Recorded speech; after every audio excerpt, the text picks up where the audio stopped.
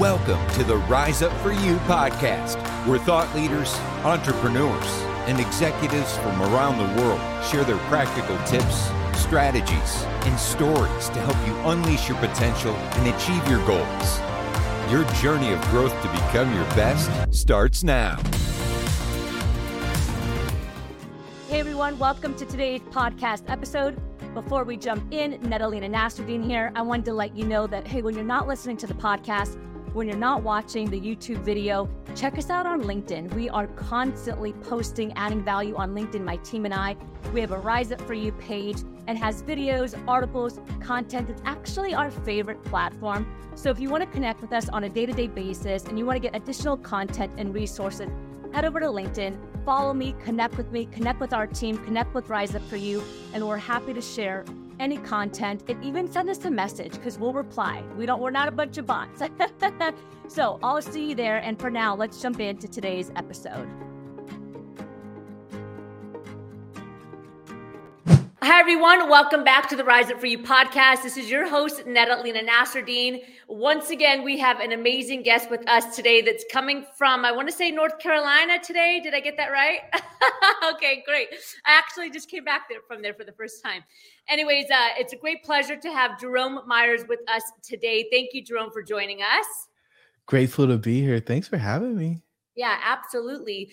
So, Jerome, what we do is every time we start the podcast, we always love it if our guest actually tells us a little bit about themselves in their own words. So brag a little bit. Tell us who you are, what you do before we jump in. I am not a great bragger, but what I will tell the listeners is I'm a corporate America dropout. Back in 2016, I left corporate America behind after building a $20 million division for a Fortune 550. On January 13th of 2015, I started out as employee number 2. We had $0 in revenue and just me and one other person. End of September, we looked up. We had 175 people on our team. End of the year, we had $6 million in profit. And I get a phone call on December 24th at 4:55, and it goes something like this. Hey, Jerome, you and I have been going back and forth. And I just want to let you know that I made a decision. We're going to lay half the team off. And I said, no, I don't think that's the right answer. He's like, yeah, you and I have been going back and forth about this for a couple of weeks. And I've finally made a decision. This isn't a negotiation. This isn't a conversation. This is me letting you know what's going to happen. And of course, I'm stubborn. So I continue to advocate for the folks that have been working for me 60, 70 hours a week. And he said, look, man, I'm getting ready to go spend the rest of the year with my family. I'm going to enjoy the holidays. I'll talk to you in the new year. And he hung up the phone. And I spent a bunch of time blaming other people, saying they made me do it, and acting as if I didn't have a choice. And as we moved through the things in that spring, I realized like I was just passing the buck. I wasn't truly being a leader. And so we fast forward to November of the following year, and I'm having the same conversation with folks. I'm telling them not to spend all their money on Black Friday. And it was there that I really felt all my leadership credibility kind of oozing out on the floor. I don't believe that people should be used to balance the budget. I know in a lot of businesses, they're the highest contribution to expenses or costs. But I think there's other ways we can do that as business leaders. And so I decided that I was going to leave. I left, moved into real estate, built a multi-million-dollar real estate portfolio, but it was empty. I was feeling lost. I felt detached from folks. And I started asking myself questions like, well, what did you miss most from when you were in corporate and you had a big team? And the thing that I missed more than anything, Nada, was people coming in and saying, I don't know if we could have done this without you. In fact, I know that I couldn't have done it if you weren't there. And I was like, that's what leadership felt like. Impact felt like that. Nobody really cares about a building, but the ability to help people achieve and accomplish things that they couldn't imagine doing on their own was something that I was good at. And I really enjoyed helping other people do. And so we pivoted. Stopped focusing on the real estate holistically and started working with organizations, helping them grow their leaders and helping leaders of businesses grow so that they don't cap the impact that their business has. And so that brings us to today. Okay, awesome. I love that. And thank you for sharing that story. I can't imagine what that would feel like to have to let all those individuals go? You mentioned something. I want to pick your brain a little bit here, as we have this conversation, that the overhead, typically a lot of it comes from payroll. It comes from people, right? And you said you don't believe in, letting people go. Now, as a business owner myself, I want to pick your brain a little bit on that. So what are some other opportunities or ways that you can potentially deviate costs? Let's say if things aren't going good 1 year or 2 years, you got to cut the budget. What are some other opportunities where it's not starting with the people?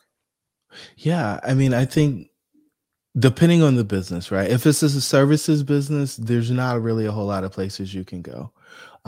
If you are selling some type of products, if you are outsourcing things, if you are spending in ways that are inefficient. And as an example, I believe like in contractionary periods, you spend more on marketing and you spend more on sales. There's a lot of people who want to pull everything back and they want to restrict and constrict. But I think when people are doing that, it's opportunity for you to grow.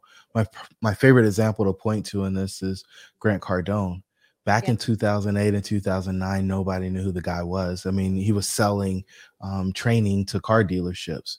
And he doubled down in that recession to, one, redefine himself, but two, to gain market share and take advantage of social media and all these other distribution platforms to get direct to the folks that he wanted to work with the most.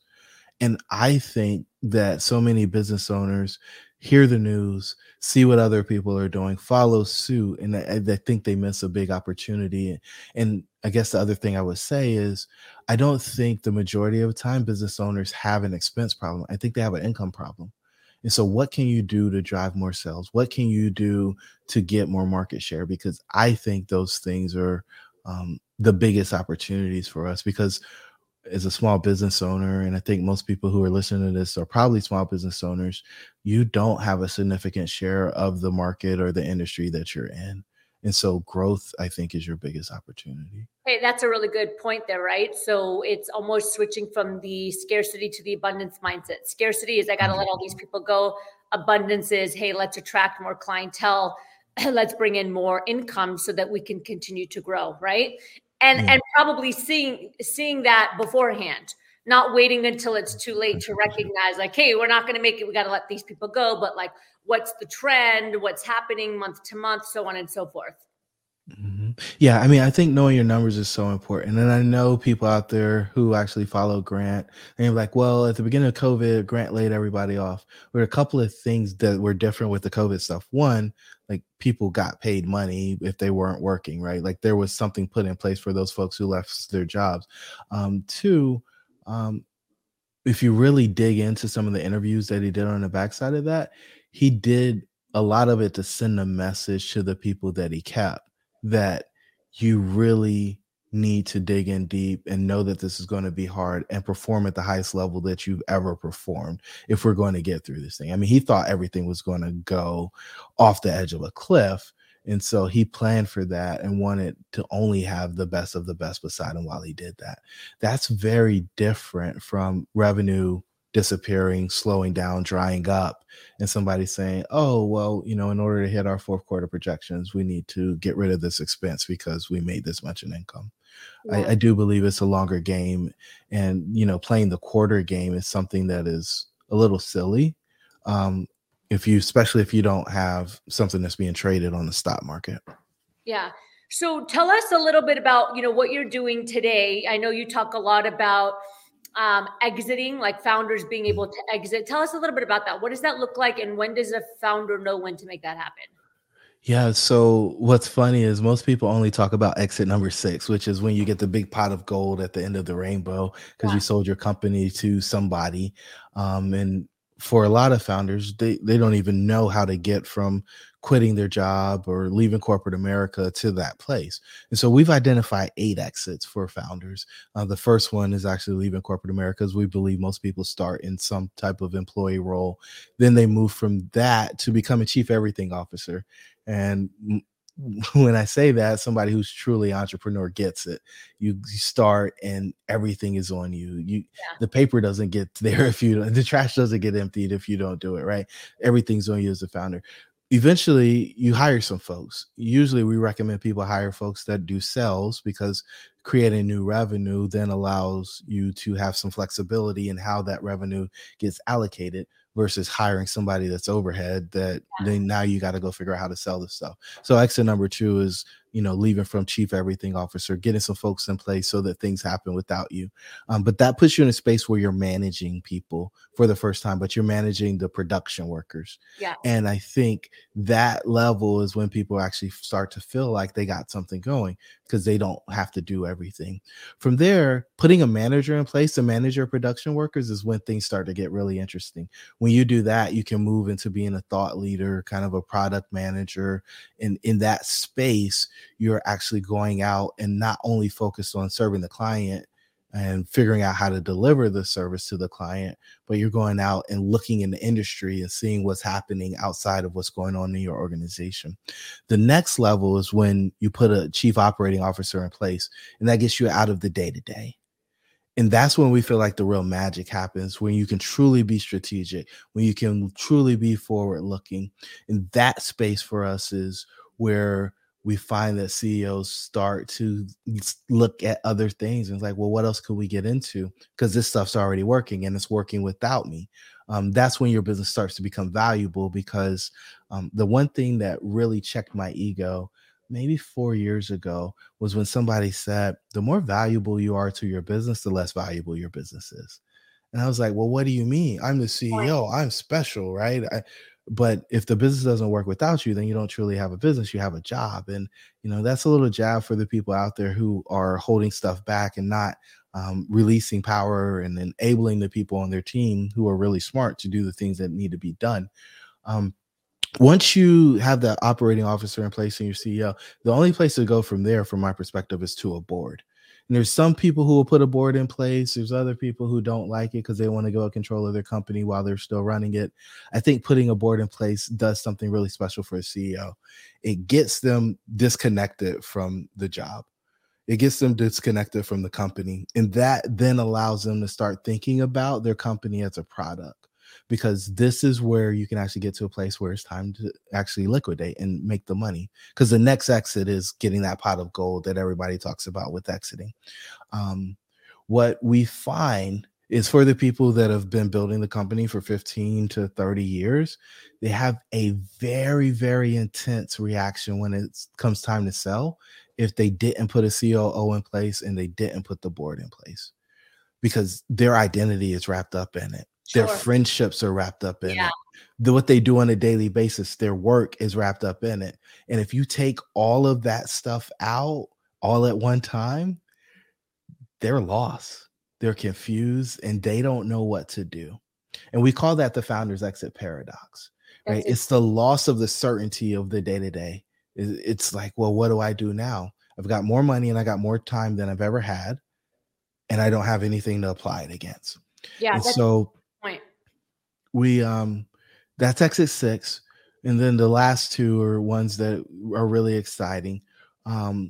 Exit 7 is building your post-exit portfolio, and so businesses become products instead of the products that the businesses sell becoming the products. And so you're able to invest, you're able to make adjustments and grow true generational wealth. And again, you're not in the day-to-day operations, and so you can really enjoy directing companies from the board level. And then the last one is philanthropy and legacy, right? We call it PIL, proceeds invested for a lasting legacy. And so this is where people set up those huge foundations like Bill and Melinda Gates, where this thing's going to live on for a long time past them. It's fully endowed so you don't have to figure out how to raise money every year. And it's going to continue to solve the problem that you set the organization on to solve, without having to worry about whether or not it can continue to do that work, because they don't have money, which is why most nonprofits fail. So those are the 8 exits. Yeah. So question, let's go back a couple of steps. So for somebody that, let's say, is the founder of an organization, when is a good time? Let's talk income wise, in your professional opinion. When is a good time for them to bring on a COO that's just taking over operations? Is it once they hit the $1 million mark? Is it the $5 million mark? Like, For people that are out there that are listening, that maybe want to transition, what should they be aiming for to make that happen? Yeah, so what we see in income, I think, or revenue is a really good one. So what we see is you can pretty much muscle your business from 0 to 750,000, Yeah. like just brute force. At that point, there that 750 to 3 million is no man's land. If you stay there, your company's going to die. It won't be sellable just because you haven't put in the infrastructure, the systems, the processes, the people to make the company work without you. And it's more than a single person can do on their own. So you want to get out of that 750, kind of the messy middle, 750 to 3 million. At 3 million, there's going to be a meaningful leadership team. There's going to be some process. There's going to be some structure. And that's when I believe that most people are beginning the conversation of, oh, I could potentially sell this one day. But then the question becomes, well, can I sell it at 5 million, or do I need to wait until we're at 30 million? Or do I need to build $100 million company? And that varies pretty dramatically based on industry. But the thought is get above 3 million, really feel like you have a company that's stable, one where you can walk away from it and it still continue to run. And if you're much less than 3 million, you really don't have the revenue to take care of the payroll and a lot of the other expenses that are required for professional management. Yeah. And that's interesting that you say most people muscle it up to 750. Being an owner myself, like I get that. Like I understand how that process works, right? Once they get past that once they get, let's say that 750, what in your opinion do they need to do to accelerate to get to 3 million? Like you said, it's the no man's land, 750 to 3 million. Like what's got to change for them? Yeah. So everything that they touch that isn't their superpower has to go to somebody else is the first thing. Many times we play like gap fillers. Oh, nobody does that, so we do it. And so one of the exercises that we have people do is they draw out a task list or a task chart of all the things that happen in their business. And a lot of times they got to do it. Well, we do this. So like say you have your podcast, right? So we got the podcast and these are all the things on the podcast. There's a host, there's production, there's getting guests, there's all these different activities. And we shade it. So everything that has the owner's color in it, and you start seeing the sea, and like one of my favorite colors is blue. So you start seeing the sea of blue. You're like, okay, so if you got hit by a bus, none of this stuff will happen tomorrow. So how can we get it to a place where you're only doing that nobody in the world can do better than you? And they're like, well, I can do all these things better than everybody. It's like, yeah, take your ego out of it. And let's look at the things that you can really do better than everybody else and you actually love doing. And if you can do those two things, right, just narrow it down, like the list gets smaller and smaller and it gets pretty small. And when you get there, then it's like, okay, so what's the plan to get these things off of the CEO's task list and allow other people to come in and fill that? What you'll see is the profitability will shrink in that messy middle. But when you get to the other side, it gives you so much more scale that it grows again. And so what you'll see happen a lot is people will break $1 million. So 750 is like, ooh, and then they'll break $1 million. And they're like, I don't want anything to do with this. This is chaos. It's crazy. I don't want any part of it. So I'd rather go back down to 750. I made more money. I had less headache. But they don't realize it was only because they didn't move to the new structure and actually put the infrastructure in to support that new business. That 3 to 30 million, you don't have to do a whole lot of infrastructure changes in order for that business to continue to run. That's interesting. That's a great point. Well, Jerome, thank you so much. This has been a really interesting conversation. I know we could probably talk for hours and hours. I'd love to jump into the power section of the interview. I'm going to ask you just a few questions, rapid fire. So first question is, we always like to ask, if you were to leave the world today, what would be one golden nugget that you would leave everyone? Your dreams should be real.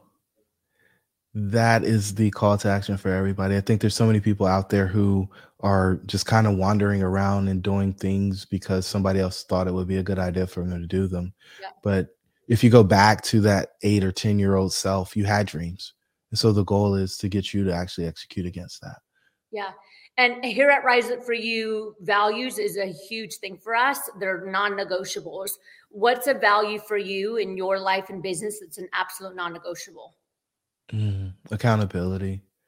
Accountability. Your word is your bond. It's all that you have. Yeah. And you working with leaders and us as well, accountability is it's a tough one for people. Well, so we've got a really interesting perception on that. So we've got this model called the red pill, and it's got 6 layers. The first 2 layers are self-image and relationship. Within self-image, the thing that allows you to be accountable is the fact that you're accountable to yourself. And so what we look at in self-image is 4 things, but I'll only tell you about one, and that's promises kept to self. And so the moment that you continue to keep promises to yourself, and it's predictable that you're going to keep those promises to yourself, is the moment that you have more comfort in asking and requiring of other people to keep those promises. Yeah. And that is a game changer for the whole entire organization, because once you have accountability, then you can build trust, and then that trust leads to a bunch of other things. But the thing that I think is most important is just speed. Yeah. When definitely. people trust each other, you can be speed.